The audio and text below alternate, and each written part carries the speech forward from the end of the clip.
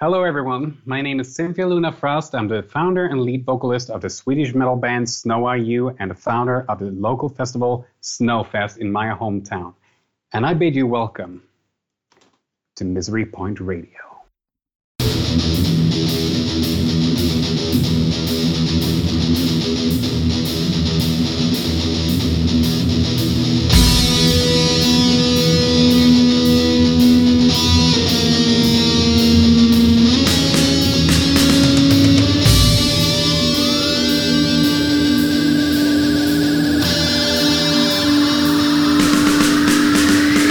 Welcome back to Misery Point Radio. Thanks for tagging along with me once again on this amazing quest for podcast glory. And it really has been truly amazing. I'm honored to announce that this crazy show of ours, of mine, of yours, has now led us to many far-off lands. That's right, Misery Point Radio is now being heard in over 40 countries because of all of you. I really just can't thank you enough. And adding to the awesomeness is the fact that today, September 30th, marks the 1-year anniversary of the launch of Misery Point Radio. An entire year that I've been polluting your ear holes and corrupting your souls as I drag you on this epic journey to parts unknown. And speaking of epic journeys, today's guest, Cynthia Luna Frost, has also been on a journey. Many journeys. Journeys of both professional and personal self-discovery, journeys that have ultimately led to the conceptualization and formation of her band, Snow IU, the creation of an entire fictional world where endless possibilities lie, the formation of a hometown music festival, and her re-emergence into the world with a new identity and a reinforced determination to be the catalyst and be the change. So I'm excited to bring you something just a little different today, because I love a personal story. I'm all about that journey. And I'm honored to have been a part of this one. So please, keep an open mind and hang out for the next hour as we dive deeper than we ever have before on this show. Are you ready? Here we go. So please welcome, all the way from Sweden, lead vocalist and founding member of Snow IU, Cynthia Luna Frost. Thanks for joining me today. Thank you for having me, Mike. Yeah. Super stoked. Yeah, really stoked, actually. And a shout out to Chris Heap from Heaps of Metal over in the UK for doing some pretty badass things and helping the metal community. And in fact, making it so that you and I initially got a chance to talk to each other. So that's how this whole thing even came to be from that group. So thanks, Chris. Yeah, a big thank you, Chris. Really. Cool. Your contribution to the metal scene is invaluable, really. Absolutely. So I found myself pretty captivated by your bio originally, and I have so many questions, and I know that we can't possibly get into them all, but I'm going to try to work in as many as I can. So I want to spend a little bit of time talking about your band, and of course spend some time talking about you and all the crazy stuff that goes on in the world. So I guess first, though, we'll start off with what part of Sweden are you in exactly? I'm in the southern part of Sweden in the county called Skåne, which is the closest part to Denmark, really. Okay. So if you just take the train, I live 5 minutes away from the train station. If you just take the train from here, it's about 1 hour, 1.5 hours to go to Copenhagen, pretty much. Oh, okay, cool. And how far is that away from, say, Stockholm? Oh, about 4 hours to maximum of 5 hours with train, really. A long trip there. Public transport is really the best way to get there, in my opinion, since it's quicker and you go more as the crow flies than you go on the road, you know. Oh, sure, yeah. I guess I don't know my Sweden geography very well. The reason I ask you about Stockholm is, of course, for years it has been kind of the hub of the metal scene in not just Sweden, but kind of Scandinavia in general, going back to the Thomas Skogsberg days with Entombed and Nihilist and Darkthrone and some of those really heavy bands. Were you all familiar with those in your days of starting out with music? I heard of all of these bands, and I think I've heard a couple of songs of all of them, but I'm not really into the more extreme metal genres. There are some of them that I really like bands like Arch Enemy, for example, Children of Bodom, hell, even some Cannibal Corpse if I'm really in the mood for some real brutal death metal, you know. But nice. I keep to the softer metal genres, if you wish. Sure. And if you want, you know. Well, yeah. So I've heard of all these bands, and I've actually worked with people who've been promoting gigs and stuff that we've been doing with Snow IU, who've been working with Candlemass and Tomb and all of these people. So, oh, awesome. Well, clearly your brand of metal took a different path. For me, I guess when I listen to your music, the first thing that jumps into my head is I'm very nostalgic when I listen to it. It kind of reminds me of like really old school Iron Maiden, really old school Dio. It's got that kind of similar guitar sound and kind of just the really just in your face kind of chord structure that I really liked. And that was the first thing I listened to. It's very melodic. It's got that crunch in the background, but definitely harkens to the old days. Was that kind of what you were going for when you set this up?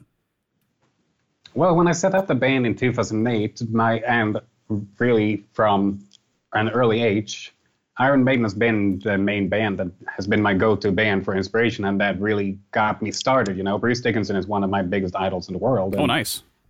So, yeah, Iron Maiden definitely we've never, actually in Snow You, we've never actually had the intention of playing an Iron Maiden cover, simply because of the reason that I feel that you can't do an Iron Maiden cover because it's not going to do the original song justice. Sure.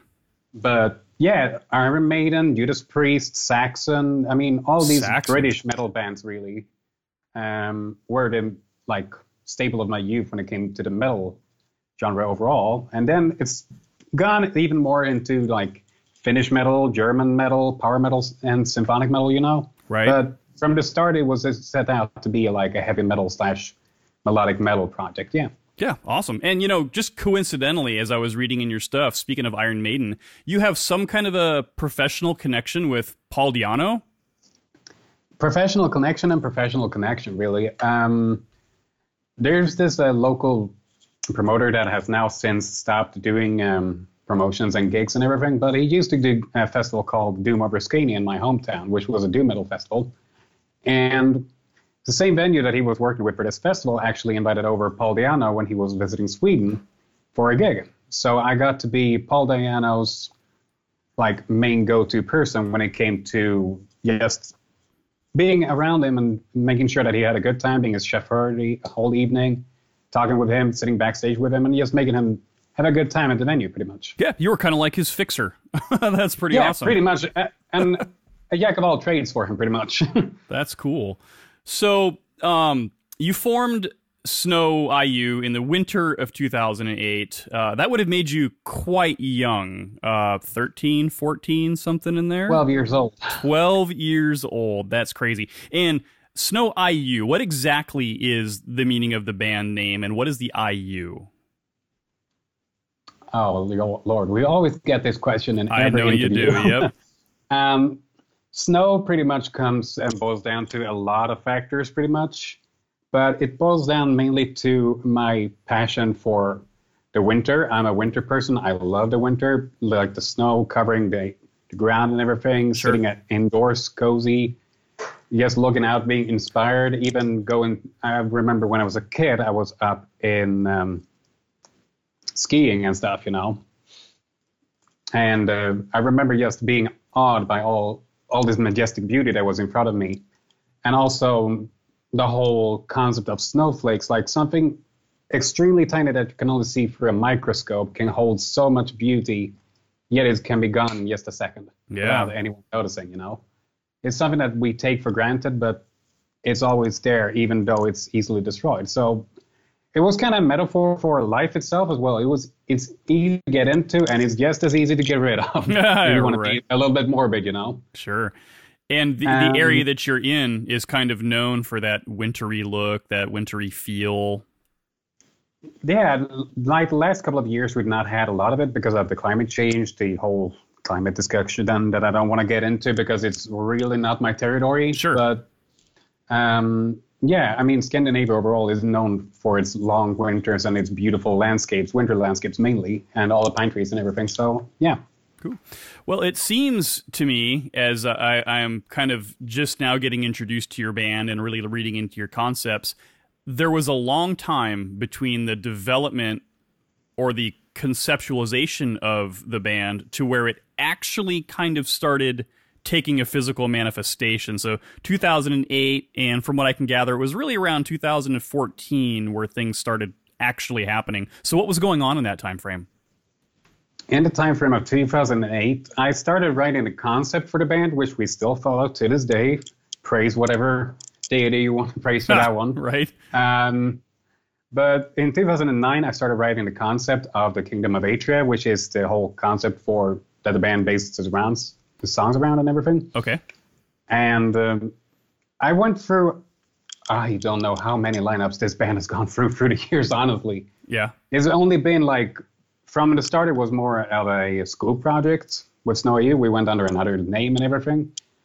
And that lineup switched out as soon as I quit grade school and was done with that. Then we got a new lineup, another lineup, and another lineup. I think I've gone through 20 plus members in my year. So oh my gosh. Band. And in 2014, I got in contact with a woman who wanted to start another band because I thought like, okay, well, I'm not getting anywhere with this band. I'll go and join another band, you know. And incidentally enough, Daniel, who was the lead guitarist of the band from 2014, pretty much till 2019 actually, he was also there wanting to join the band. So he and I struck up a relationship, and we decided to, okay, we'll make Snow You a solo project with an acoustic duo. Oh. And eventually it grew even more and more, and I met Philip on music college that we went to. He went 2 years after me, or 1 year after me. I can't even remember how old my band members are. That's bad.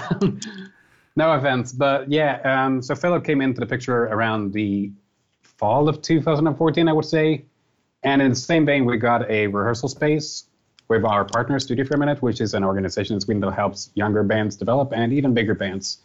They put on like bands that would play for Sweden Rock Festival and everything, you know. Oh, cool. So Studio for a Minute and we had a relationship and a partnership at that point. And from there, it just developed. We started writing new songs. We started playing more covers and stuff to develop as a musician and find our own sound. And in January of 2015, we had our very first gig. Oh, awesome. And so do you get everybody involved in the writing and the conceptualization of the band, or is this kind of driven by you and they just are there as kind of support for what your big vision is yourself? I would say that the conceptualization and the idea of the band mainly is just more or less me. That's why I write the lyrics and everything. Also partially because I am the one that speaks the best English in the band. Oh, okay. I speak it more or less fluently, as you might hear. Yeah, absolutely. But in the songwriting process, everyone is a part of it because I'm not a great songwriter per se. Sell myself short. I can write songs if I really put my mind to it, but I'm better off with writing with others, and I also want it to be a democratic band where everyone gets to take part. Absolutely. So that's pretty much how the songwriting is. And then again, I mean, these days, people think it's a solo project with me and having backup musicians. That's not how Snow You is, even though it might be seen as such. Sure. Mainly because I'm the face outwards, so to say. But yeah. Lead vocalist. So when you have an idea for a song, is it presented in lyric form first and then brought to the band for music to be put to the lyrics, or do you start with the musical background and tailor the story and the lyrics to how the music makes you feel? Oh, that's a tough one. That all depends on the song, really. Oh, God, how I'm going to... Take Pirates Night, for example, the song that we recorded in 2018 for the Lost in the Forest EP. I was sitting at home and I had no intention of writing a song about pirates. Okay. I was sitting at home and I was thinking to myself, I want to write a song about the oceans. I've been wanting to write that song for 5 years now. And I sat down and I started listening to Running Wild of all things, like pirate metal extreme, pioneers for the pirate metal. Running Wild, Maiden? Yeah, no, Running Wild, the band. Oh, okay, the band Running Wild, gotcha. And I was listening to... I think I had the same song on repeat for 6 hours, honestly, just because when I find a song that I really like, I listen to it until it's gone and the effect's just lost on me. Yeah. And I get tired of it. But I thought to myself, hell, pirates, that would be cool, wouldn't it? So I started eyeballing in my head and making up a story and storyboarding it down, like taking inspirations from movies like Master and Commander, which is one of the greatest movies of all time, in my opinion, still. Pirates of the Caribbean, and also from all the pirate documentaries that I've been watching. So after storyboarding it, I put it to lyrics and I got it to the band and we put the music to it. I still had a melody in my head that I wanted to get in there, but they really nailed down the formula and the structure of the song. When I write songs also, I usually put a structure like, here I want an intro and bridge, a verse, and all that stuff on paper before I even take it to the band, because then I know, okay, this is the framework we have to work with. Sure. That's a pretty complicated process, it sounds like.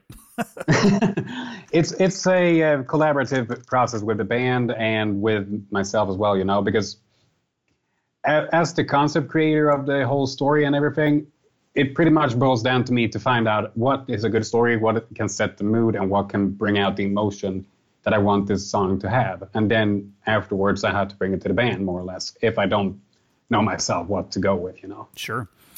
So would you consider Snow IU to be a true concept band? It sounds like you've done a lot of writing, you've created this world, you've got this overarching theme, although the songs themselves don't really seem like they're connected to each other, which leads me to believe that the band is conceptual, but the songs themselves aren't necessarily tied to the overall concept of the band specifically. Am I on the right track there?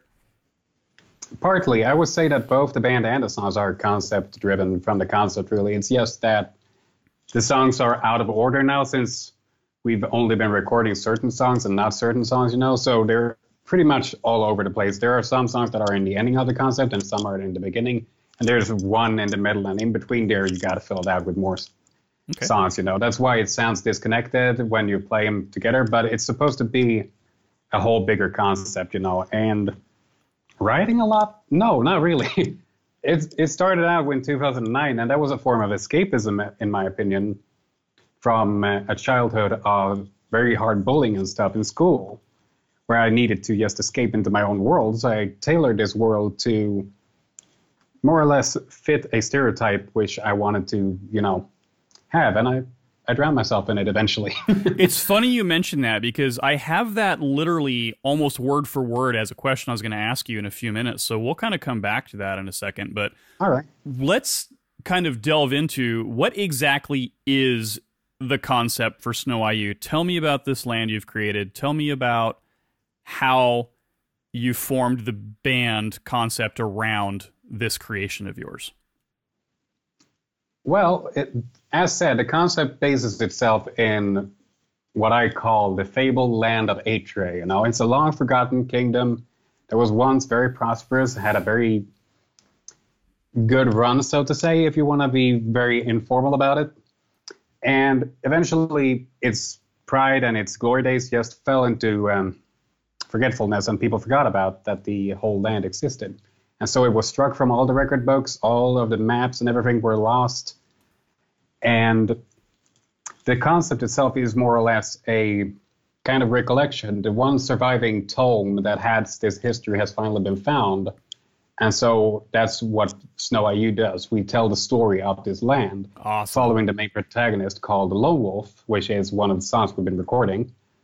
And his journey from pretty much nobody to whatever it'll end up to. I'm not going to spoil it. No spoilers.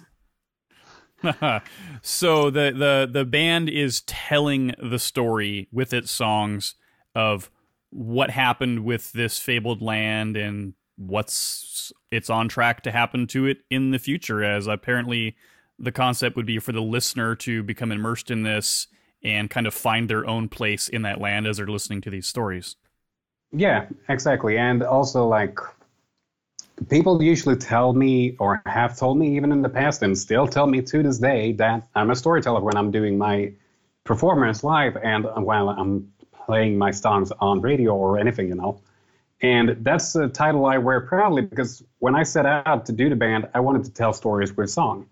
I'm a storyteller. I can come up with concept for anything pretty much on the top of my head if I really wanted to.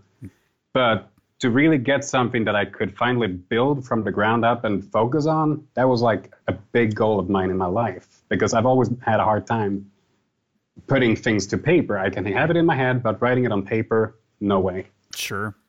So it's a personal development as well in the whole concept, and that's what really brings it together for me. Well, you've got quite a bit of cool ideas floating around in that noggin of yours. You've been able to kind of put this into practice now. You're out there, you're playing shows. You've got 2 EPs recorded. Let's talk about those EPs for a minute. So the first one you did, Tales of Utopia, was from around 2015, correct? Yeah, correct. And then Lost in the Forest, 2018, which also has that physical media only 12-minute epic song of awesomeness that now I guess I'm just going to have to pony up and buy it because now I want to hear it.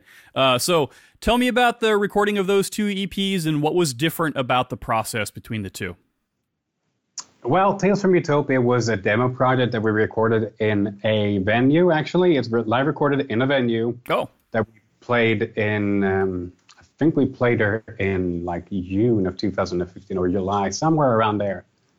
And we were looking for a studio that, since we were still a very young band at the point, we're still a very young band even to this day, in my opinion. But something that was not way off budget for us, that we still could afford and still could work with. We decided to do it in a live venue with their sound engineer on the spot, you know. Oh. And since we didn't have a bassist at that point that was like a proper member, because in 2015, the whole project started off with just me, Daniel, and Philip, so guitars, drums, and vocals pretty much. Okay. And we got a lot of feedback while playing live. You guys are amazing, you know, but you're lacking some bass, you know.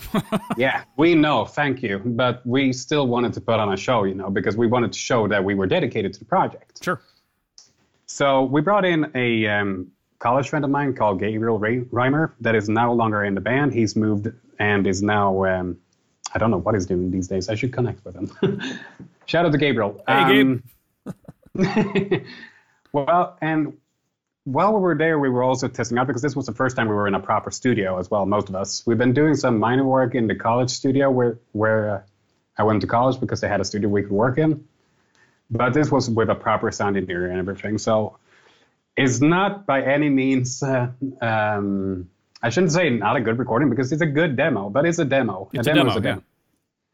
And even some of the lyrics on there really, I wrote some parts to Inner Fury on the spot 5 minutes before I was heading into the booth to record the vocals for it. And it still sounds good to this day. I still keep that line, you know, so. Yeah. Even though the stress of recording it should have kicked up a notch and I shouldn't be able to even write down a word, I still jotted down ideas. I also came up with the title for the album itself while in the recording studio. Oh, which crazy. was kind of interesting. But yeah, the songs on that album, we sadly don't play. Well, we play Inner Fury from that album, but the rest of the songs we haven't played since, oh, Lord, early 2018, I would say, simply because we think those are demo songs. It's a good showcase of what used to be and how we can develop from there, so to say. Okay. They don't necessarily fit in with the overall concept anymore, though?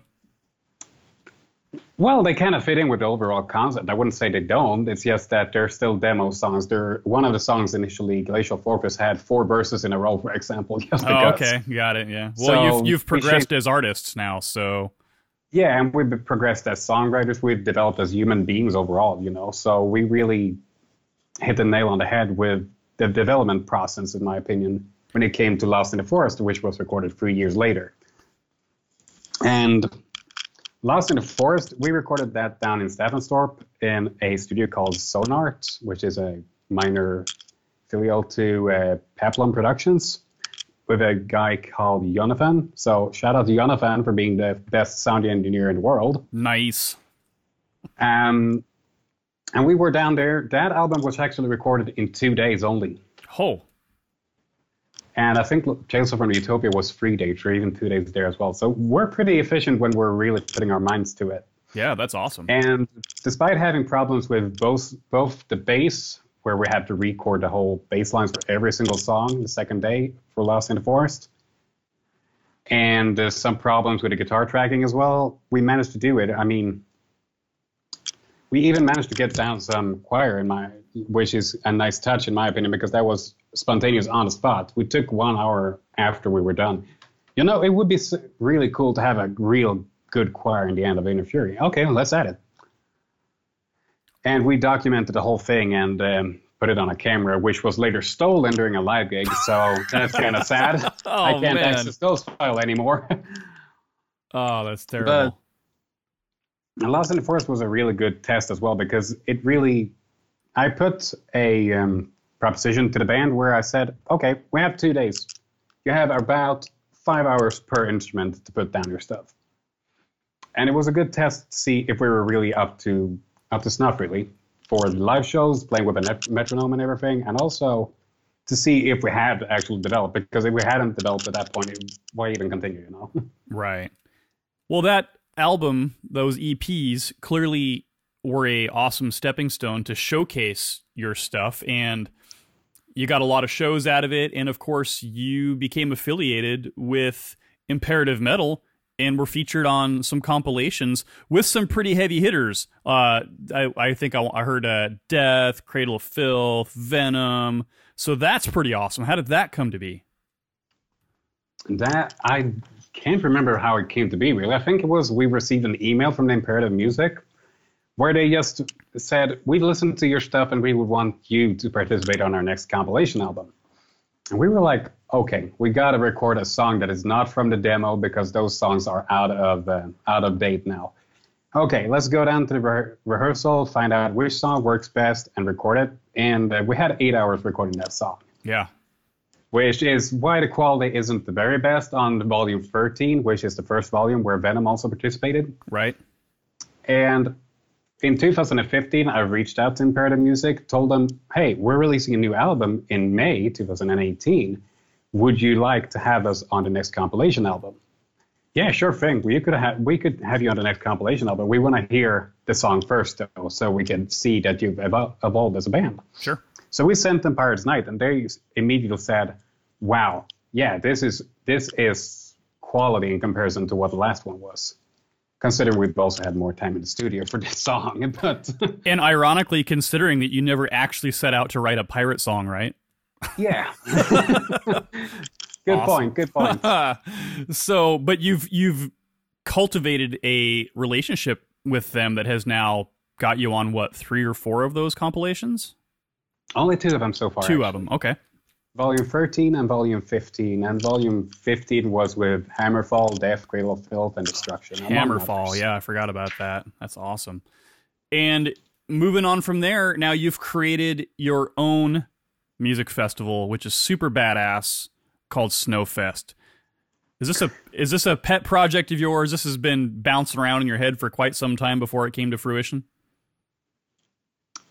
Well, Snowfest started out as a project to promote the local music scene in my hometown, since I knew that we once had a big festival around here that was called Siesta. Okay. Which was a 2 or 3 day festival. I can't even remember. It's been so long. That had to go bankrupt because of reasons. Simply because of the festival death that has been going on the last few years and everything. Especially in Sweden, that has been very apparent. You know, festivals have been dying left and right. It's horrible. So Snowfest is my response to pretty much the whole plague of death on the festivals in Sweden. So I thought in 2016, wouldn't it be good to have a festival showcasing the local talent? Just in this area, in my communal county and everything. And I brought the idea to Studio Permanent and to the venue Marken, where we also have our rehearsal. And they were like, yeah, this would be super cool. Let's do it. So we put together 4 bands on the bill, and I did all the promo work, all the management work and everything. So I'm the general of the festival, technically. Just that I have some partners to work with. Sure. And in 2016, we had 2 editions. The first edition was in May, and the second was in November. 2017, we didn't have any editions, simply because there wasn't a lot of interest in the local music scene at all. We've already used up most of the bands, and the crowd didn't just come on the second one. So we postponed it 1 year until 2018, where I revived it in conjunction with the 10-year anniversary of the band, the release of Lost in the Forest, and a new boost for the band where we had also a lot of festival dates on the bill for the whole tour. So that was pretty much the start for a kind of rebirth of Snow IU, I would say. Oh, awesome. And so the festival, something you plan on keeping going for a long time? As long as I find that it's something that could get people out to the local music scene, yeah. Have you found that the scene has grown enough to support it more this time around from where you're at? I would say yes, because when we had the festival in 2018, we had over 130 visitors, which is big for that venue. We usually can pack like 50 at a good day most of the time, because this town is so dependent on weather and if people are lazy enough. People are that's what I don't like about today's music industry and society, because everything is on demand. It's not live anymore, really. Everyone wants everything to be in the comfort of their own home, sadly. Yeah. So I'm trying to change that up with the festival. So 2018, a really good year for the festival. 2019, a little bit less of people came out, but the people who were there were more interested in the music than the previous year. Awesome. So I would say that the scene is growing, and Snowfest has now become a staple name that I think people are expecting to be out every single year to come, you know. And if I don't think it's interesting enough, I will pass it on to whoever wants to carry the legacy of Snowfest, as long as they know that I was there to, you know, help the local music scene. Because I really like the music scene that is local. I like the underground scene. I'm huge on underground bands and stuff. Yeah. And Snowfest isn't also limited to metal. That's something that I should really drive home the point about. Oh, yeah, please. So it's all kinds of music then? It's a rock festival. I usually nail it down to rock, but doesn't mean I can't put like one band on the bill that is so different and out there that it's not even close, you know. The first year I had an indie rock band that broke the formula. Second time I had a pop rock band. Third year I had another indie rock band. And this year I went with a punk band. Oh, cool. That broke the formula. So I've always had something that really breaks the formula somewhere in the middle, just so people can see, oh, things are happening, because then the interest will start growing again, you know? Do you find yourself getting interest from bands from maybe outside your immediate area? Yeah, this year I've actually gotten interest from, oh, Lord, I've gotten from a reggae group, a troop of 10 people, I think that was. I've gotten a request from a rapper from Stockholm, actually. I've gotten a request from a band that is, 9 hours away? Oh. So it's pretty much, you know, since people know about me, they know about the festival, they know about the band. So It all ties together, which is super nice. I really like it. I just wish I could take everyone in, you know.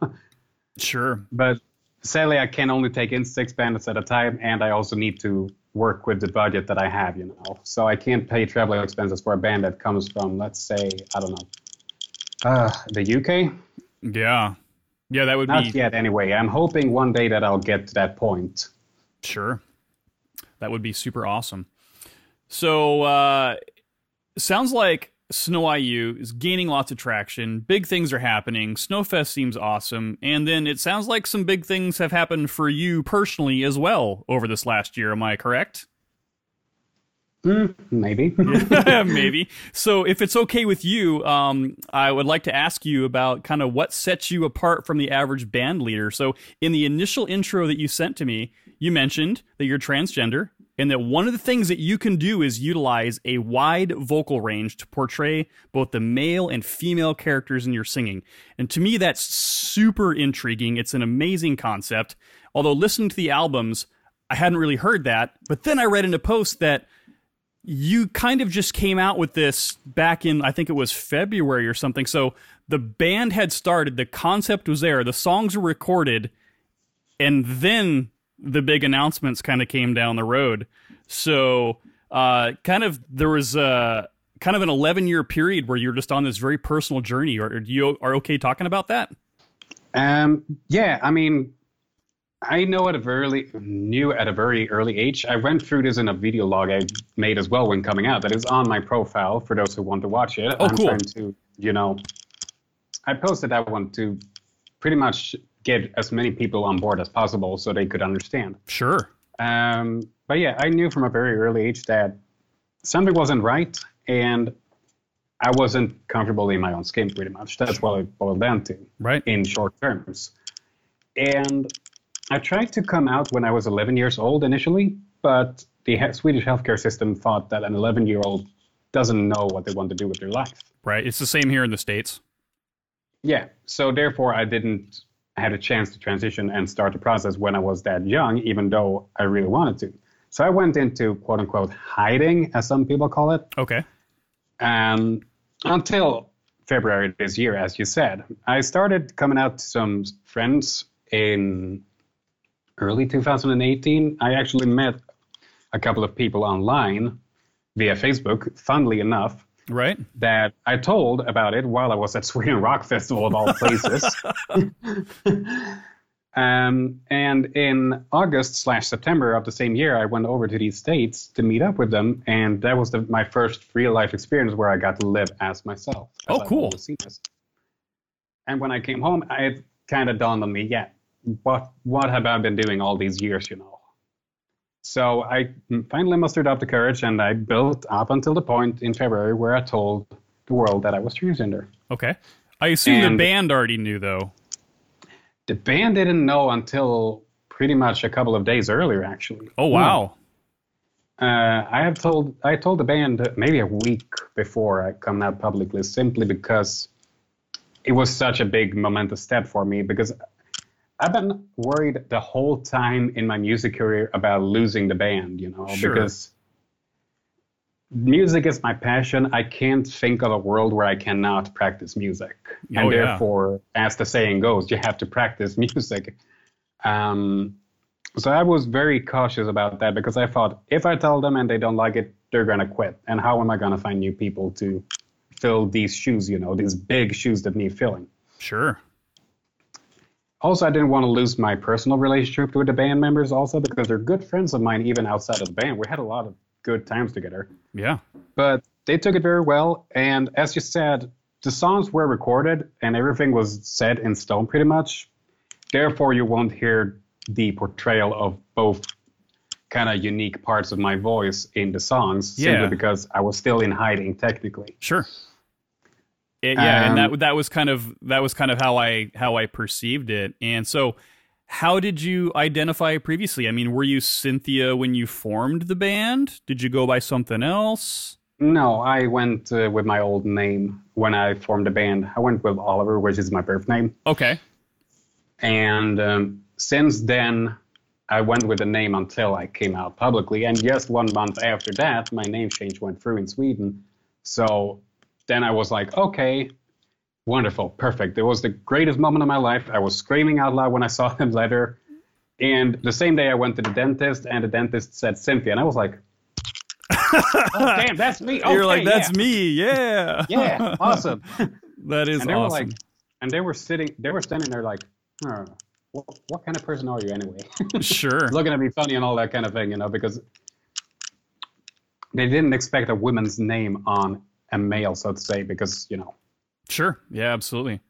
And so getting back then into kind of what we were talking about earlier, where you kind of created this mystical land and you kind of went on that self-discovery journey, I assume that those two are very closely connected? Yeah, of course. I mean, as said, I had a childhood where I was bullied heavily in school. I was bullied heavily with friends. I had a hard time making new friends at a young age, and I've always had that. I still have that problem to this day in some degree. And it kind of, you know, it came to the point where I really just wanted to escape reality itself. Sure. I buried myself in video games. I buried myself in stories. I buried myself in music. And I created this world from all of these experiences, all of these great things that I've heard from lyrics from Iron Maiden, Dio, Judas Priest, and even playing video games, like fancy-based video games. I can't think of any on the top of my head. Like RPG style games, though, I would assume. RPG styles games, yeah.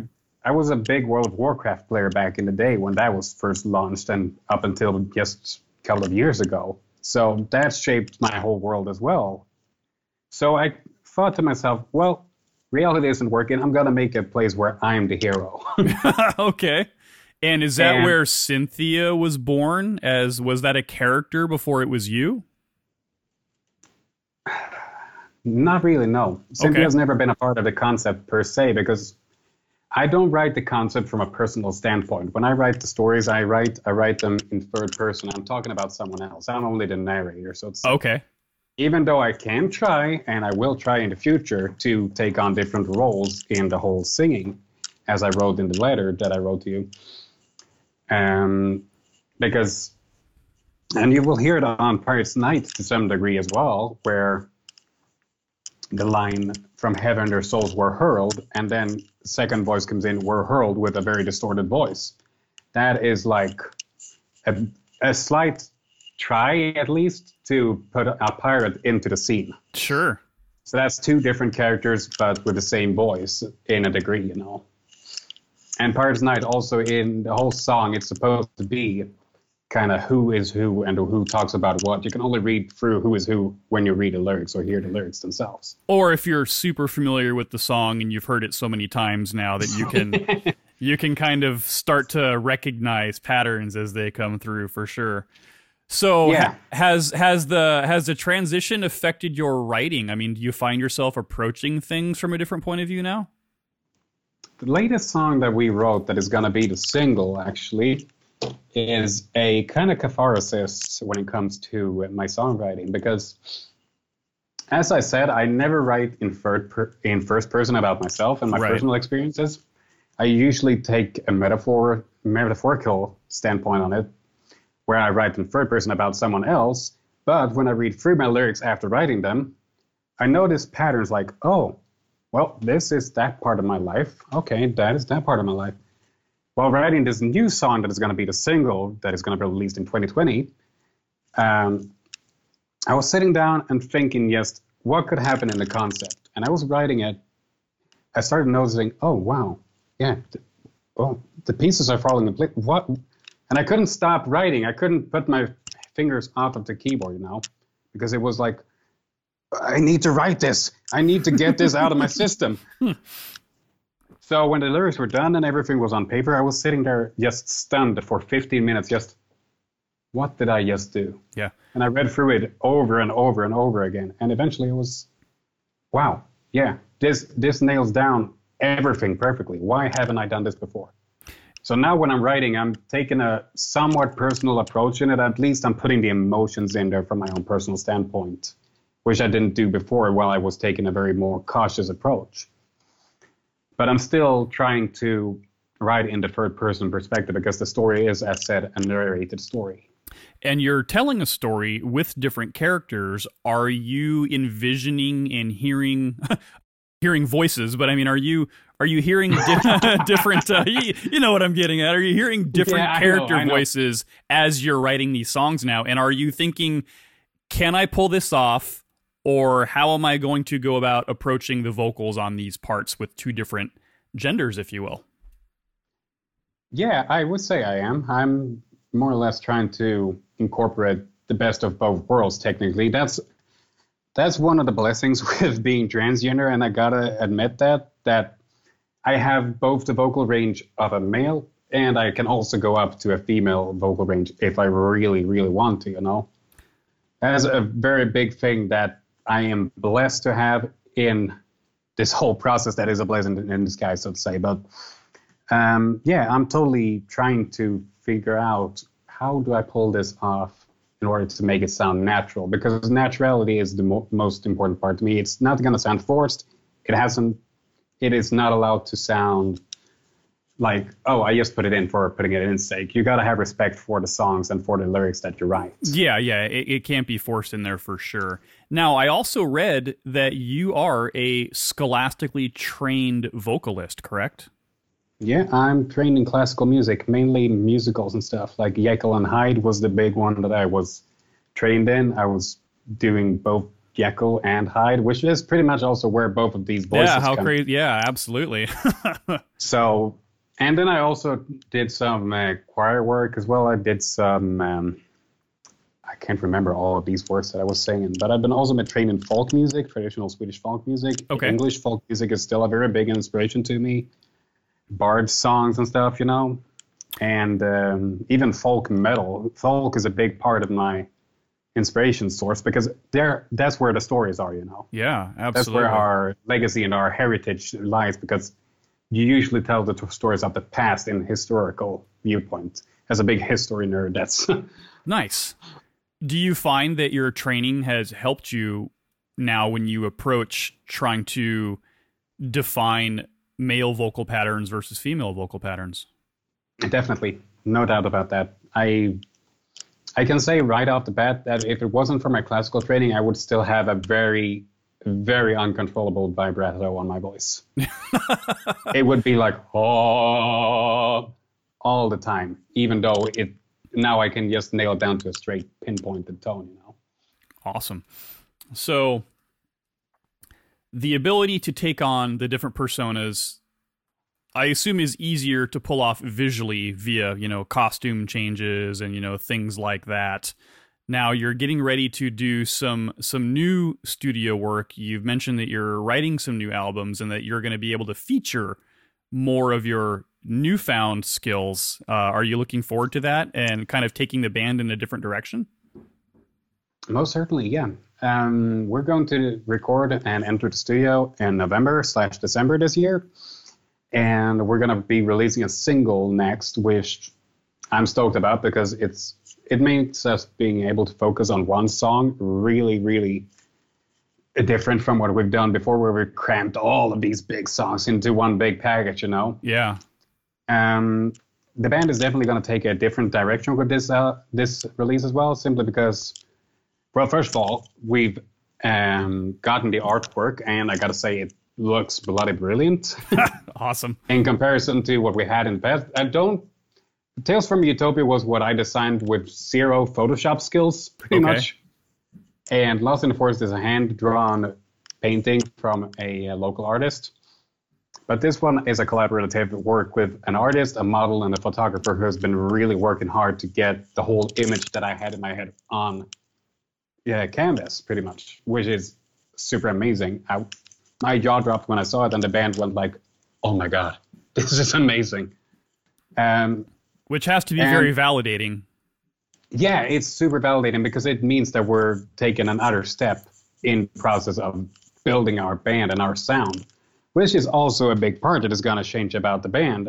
Being a heavy metal act in the core, so to say, we're probably going to delve deeper and deeper down into the symphonic metal aspect of it all, and hopefully one day we'll not become entirely, because I don't like the label, I don't want to put myself in just one folder, because that means you're only in that folder. I want to be able to go between them, which Snow IU has always done with their sound. We've had inspiration from all kinds of sources. I mean, new metal, alternative metal, heavy metal, power metal, but I think we'll fit nicely in with the symphonic/heavy metal sound in the end, I think. Yeah.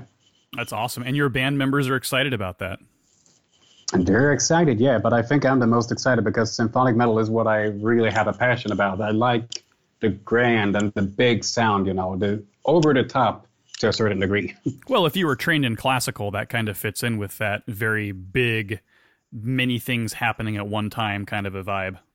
Yeah, and also from a personal standpoint, there are certain bands that I can't even listen to simply because there's this empty void in their songs. When you listen to them, there is an empty void behind all of the instruments.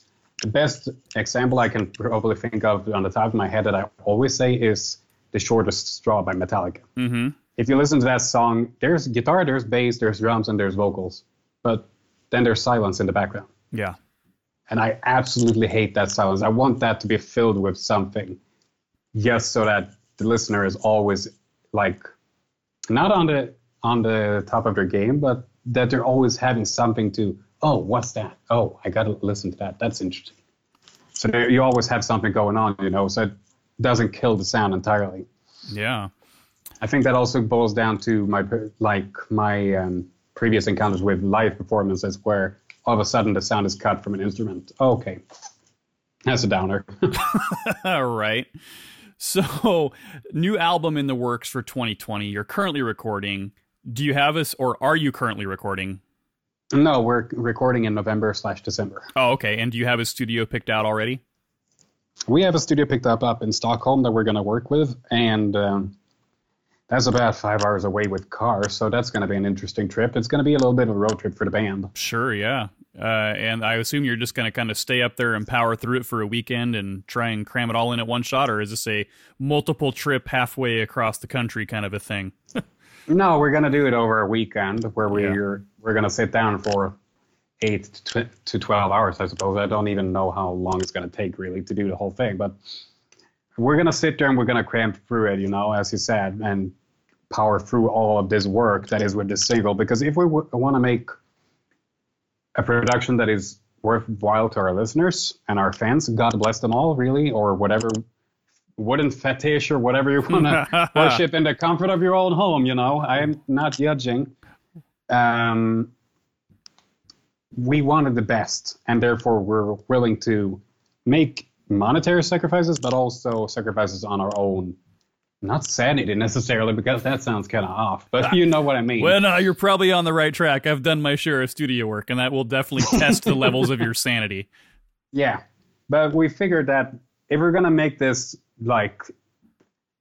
big, grand, and we're going to take the band in a whole new direction, not whole new, but a new direction, we really got to put in the legwork to get there. We can't just cut corners here and there just because, more comfortable recording at home. Yeah. Let's do that. No. Sure. So we've also put in people from the States, actually, who will be working with us on this album for the orchestral parts as well as the mixing. So that's going to be a new experience as well, because we've only worked with in-house sound engineers and technicians in the past. Oh, that's awesome.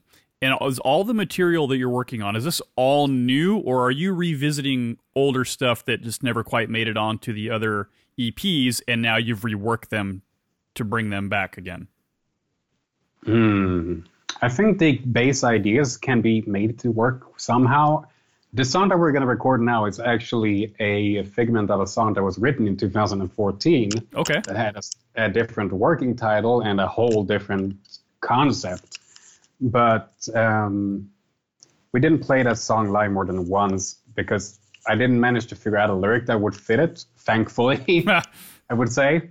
And also that it didn't really work with the time that we were in. It was too complex of a song for us to be working on at that point in our career. But now we brought it back, so that's how I usually work. I mean, when I was younger, I could write down hundreds of titles on songs. I'm a good title creator, really. Sure. And I could figure out, okay, which title one do I want to work on? That one looks good. Okay, I'll work on this one, and then I'll figure out, no, that doesn't work. Okay, scrap that, go to the next. And then I can come back to them like, hey, that was actually a catchy hook on that song. Where can I put that in a new one? And I try to work different things into it. I mean, the 12-minute epic was a very time-consuming work to create. Yeah. Because I took inspiration from all of our past songs, and I tried to figure out, okay, what sounded good there that I can use now. Is this going to be a full-length album? The new release is just going to be a single. Okay, so the plan right now is going to be just to do a single, and then is there an album conceptually in the works as well? It's in the works. It's just that we haven't had the time to sit down and properly work with it because we've been out touring a lot with the band. We're a live act. I think during these past 3 years, we've been out 100 plus times on gigs. Yeah. And it that's looks just like in Southern Sweden alone. And next year it's going to be even bigger, With the UK tour, correct? Correct. We're actually currently planning a UK tour in 2020 together with a promoter and a tour manager that has hopped on board that we're super stoked about. Yeah. And so that is not necessarily in support just of your new single that's coming out. This was kind of already in the works before that was even planned? I would say it was partly in the works. I've always wanted to visit the UK on a business trip. Sure, right?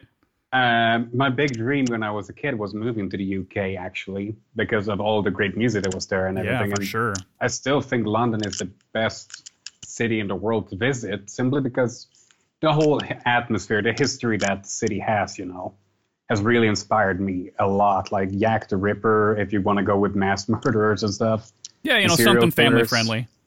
Yeah, something, your average family-friendly serial killer, And then, the whole story of England itself with King Arthur, the Crusades and all that stuff. I'm a history buff, so that's natural to me. I think there is a lot of history in the UK, and as somebody such as yourself that prides themselves on being a writer and a storyteller, that is just a phenomenal area to be involved in. And speaking of writing, have you thought about, past the band, right? But I mean, thought about doing writing in other media? I mean, you're a gamer, so comic books, video games, films, graphic novels. Have you thought about that kind of stuff? Funny that you mentioned it. I've always had in mind that this concept, when it's actually finished and all set, would be a very good video game, I think. Kind of a Skyrim-y thing?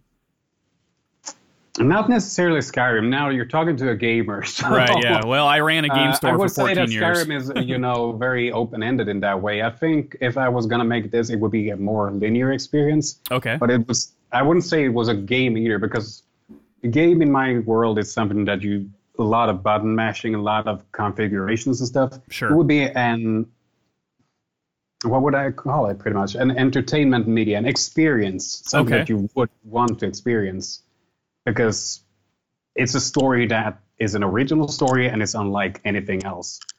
I've heard of musicians and screenwriters and stuff going into the gaming scene and writing their own stories and making their own games. Right. I think there's a game called Brothers that was released a couple of years ago by a Swedish celebrity, actually, which was a very innovative for its time. Yeah, I've actually played that game. It's pretty cool. Kind of an indie art house style game for sure.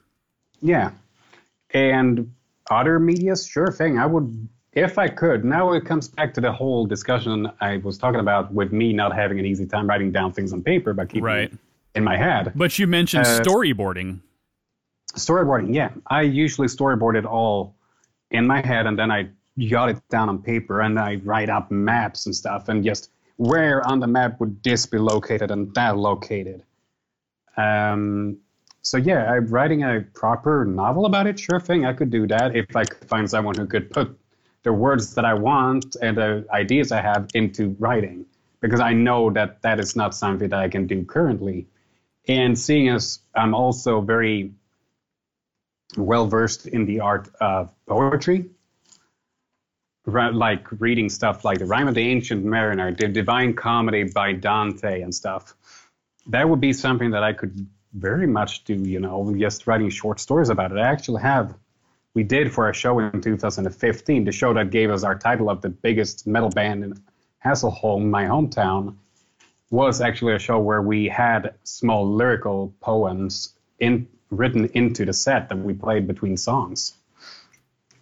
That's awesome. So there's plenty of things that could come to pass for you in the future once you get where you are wanting to be with the band. So what do you think you're looking forward to the most in this upcoming year? I would say the recording is a big thing. Releasing that one will be a very nice thing because it will show off the new sound that Snow IU has been gotten into. It will show off how diverse we can be in our music creation process, in our whole being people overall, because also it's going to be the first record and the recorded album / single where I can finally flourish as a person, as a vocalist, using every aspect of my voice in every fashion I would like it to. Yeah. So that's going to be amazing. The UK tour is going to be a big one, of course. I mean, first tour abroad, yes, it's going to be an experience of a lifetime, and I really can't wait to be there already. I wish I was there already. But yeah, a lot of planning goes into it. So we need to fix all these things beforehand. I try to always be one step ahead when it comes to that.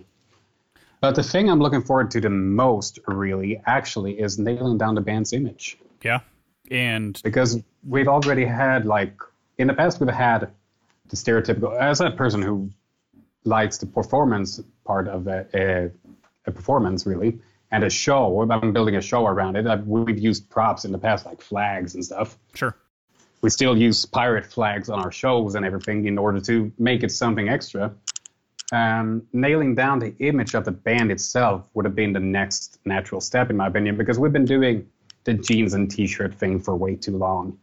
I mean, every band in the world does that, and I won't say every, but I can't, because there are some exceptions to the rule, but most symphonic metal bands that have a woman in the front are X amount of dudes standing in the back and the woman taking all the spotlight, Sure. in a big flowery dress or something. I'm trying to get out of that concept and bring everyone on board on the whole image idea. So it's not just, oh, there's this center figure. No, everyone is an integral part of the whole performance itself. Everyone is part of the whole concept, if you will. Yeah. And do you have ideas how to make that happen? Yeah, I have ideas of how to make that happen, and I think it will all just boil down to, can we do it within the next 6 months? Yeah. Because when we go to the UK, that has got to be nailed down. We can't just stand there like, okay, what are we going to wear while we're on tour, It's going to be 2 weeks. What are we going to wear for 2 weeks?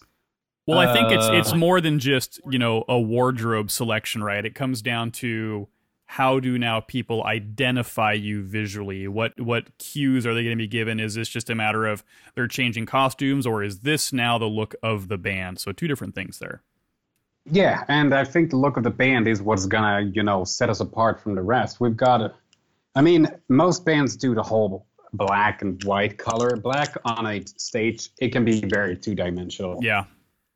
Because black background, even if you have a backdrop, a big, say for example, a green backdrop, it can be very two-dimensional still because it's color on color. Right.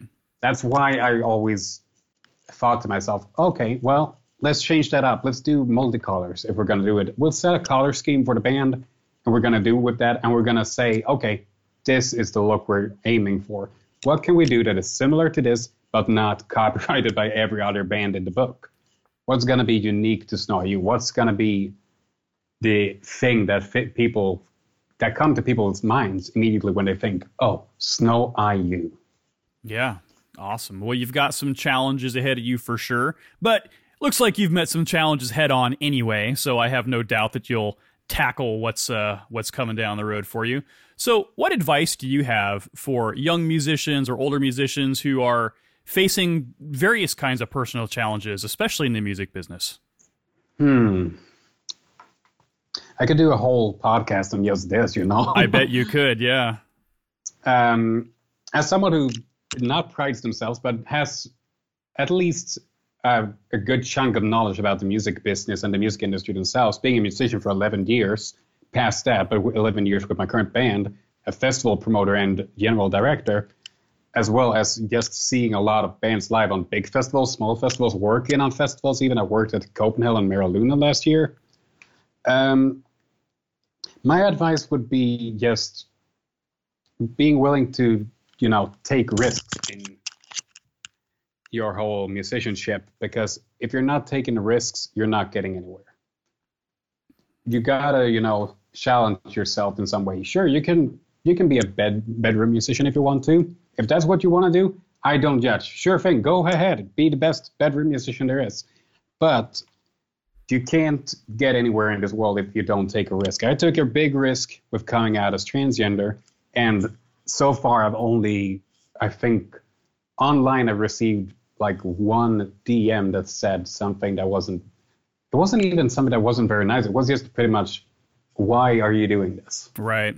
Everything else has been positive, So I usually say this to everyone I meet that has problems in their life and their personal life, and that is, the biggest demons are the demons we conjure up in our own minds. Absolutely. Because if you really put your mind to something and you really aim for something, for example, I aimed when I was a kid that I would be playing big festivals. I'm not stopping until I reach those big festivals. I'm not doing it for the money. I'm not doing it for the fame or the glory. I'm doing it because I want to inspire others to be their perfect selves and inspire them to use their imagination, something that is really hard in today's society where everything is in your face. Now that you've done that, come out, taken some pretty big career risks and still just kind of played with the concept of where you're at now, do you find yourself being an advocate for others? Whether or not you want to be? Define advocate for others, really, because it's a broad like term, you know? Sure, yeah, no. What I mean is, do you find yourself that you are going out of your way to vocally be more supportive to others, either in your situation or others that are maybe just facing other challenges, they're afraid to take risks, they're afraid to kind of really get other people involved in pursuing their dreams? I would say I do it somewhat passively, not passively necessarily. I do it actively, but I don't do it vocally per se. Okay. If someone in my close circles has a problem and they want to talk about it, sure thing, come to me and we'll talk about it. You know, that's the milk of human kindness, really. Sure. But when it comes to being an advocate for others and stuff, sure thing, I can see myself doing that in a way, because I am the person I am. I am transgender, and therefore I immediately, you know, am put in a slot that allows me to somewhat inspire others, even though I'm not actively trying to do so. Sure. And it also can also step on people's toes, which is another thing. So it's a double-edged sword on that one. But when I came out and everything, I started pursuing a somewhat amateurish dream of mine that was to become a model. And I started doing that. I posted some model photos in different groups on Facebook and different forums. And some people have come out to me saying that just seeing how, not miserable, but how bad I felt about myself, how low I was putting myself in the eyes of others compared to on these photos, they have gotten their own morale up. Like, oh, wow, if this person can do it, so can I. Why haven't I done that before, you know? Yeah, it is inspiring. Same with the music. If I write a song, say this new song is going to be the single, and it comes out, since it's such a big catharsis for me to put these words onto paper, I can barely sing the damn song without getting to tears, because it's so close to me, you know? Yeah, it's personal. Yeah, it's very personal, even though it's not supposed to be, and at that standpoint, but it's also double-edged. I think that people can relate to that, because after all, I want people to be able to see what I'm going through and know that you can do it just if you want to. Just put your mind to it. Anything is possible. Life itself is not a game. Life is a journey. And in order to take another step on the journey, you're gotta be willing to take that step. You can't just stand on the same point and lie on your deathbed and say, well, I could have done that if I really wanted to, and I really wanted to, but I didn't. Sure. And same with, you can't blame others for your own, I wouldn't say stupidity, but lack of progress. Yeah, exactly. Because if you don't progress as a human being, and it's because of someone else, well, change the situation, change something up, take a risk. You know, if you're sitting at home and you are not getting anywhere with, for example, beat making, I know some producers are doing that, and you're sending it to another producer, and that producer isn't doing their job, go find another producer, even though he's your best friend. Just make a change. You are the change in your life. You're the catalyst for change. So in order to stay motivated and inspired, I try to be that catalyst for people who can't have that catalyst in themselves. I'm glad you said it that way. Yeah, I'm glad awaken that, feeling in them. Yeah, I'm glad you said it that way, because that's kind of a mantra that I've always had, which is you are the change, you are the catalyst, and there's going to be tons of people in the world who either are going to hold you back intentionally or unintentionally, but it's up to you to take those steps when you're ready and make those things happen for yourself, and you are a prime example of that for sure. So thank you. That warms my heart. That made my day. Thank you so much. Yeah, absolutely. And I love what you guys are doing. I think your concept is awesome. I'm intrigued by you personally and what you've accomplished, and I'm looking forward to seeing what you guys have coming down the road. So why don't you tell us out here in the world, in the US and the UK and wherever y'all are, where can we find Snow IU so we can check out your merch and check out your music? Oh wow, we have such a lot of places where we're at currently. I feel I'm almost gonna bring out my list of links, but our main page that you can find Snow IU on is Facebook, where we're constantly growing and wow, it's been skyrocketing lately. And also, I got to say that you guys are very interactive with your fans. And not that I social media stalked you, but maybe I social media stalked you, maybe just a little bit to check it out. And yeah, you guys, you interact with everybody. You respond to the fans. I love the fact that people are, taking pictures with the Snow IU shirts on, and you're all calling them out by their names. And I love that you're sending out, packages, and it's really cool. So find them on Facebook. Where else? We're on Facebook, we're on Instagram, we're on YouTube, we're on Bandcamp, actually. Pretty recently, 2 days ago, we've added a Bandcamp account where you can find some merchandise and download our songs if you feel like that. Rocknet has one of our merchandise shirts, which is exclusive to Rocknet. So if you want the Pirates Night exclusive shirt, you got to head on to Rocknet and purchase it from there, because it's a unique design by a guy named Cody McCauley, I think. He's going by the name Modified Rabbit on Facebook, who painted the artwork for that one, and it's a killer artwork. Yeah, awesome. And we're also on a couple of other pages, like Imperative Music, of course. Sure. And the Metal Archives, I think. Yeah, Metal Archives as well. So we're a little bit all over the place on the internet. Just search Snow IU and Google, and you'll find us on Facebook immediately. I promise if you type in Snow IU in a search engine somewhere, you will get this band. Stalk them on all the social media sites. Check out their pages. Buy their merch. Buy Lost in the Forest physical format to get the 12-minute epic song of a lifetime. And Cynthia, thank you so much for hanging out with me today. This has been awesome. And I wish you all the best luck in the future, and I'll be keeping my eyes and ears peeled for what you all got coming down the pike. So, thank you for having me, Mike. It's been a pleasure having this time to talk with you, really. Well, there you have it, folks. An absolutely epic conversation, to say the least. And no matter where you stand socially or politically or philosophically or religiously, the one thing we all have in common is that it is truly difficult for all of us in this age to dare to be different and to take those risks. So I encourage you to do so. Be the catalyst, be the change, keep an open mind. And as Rufus said in Bill and Ted's Excellent Adventure, be excellent to each other. Now check out the song called Inner Fury from Snow IU.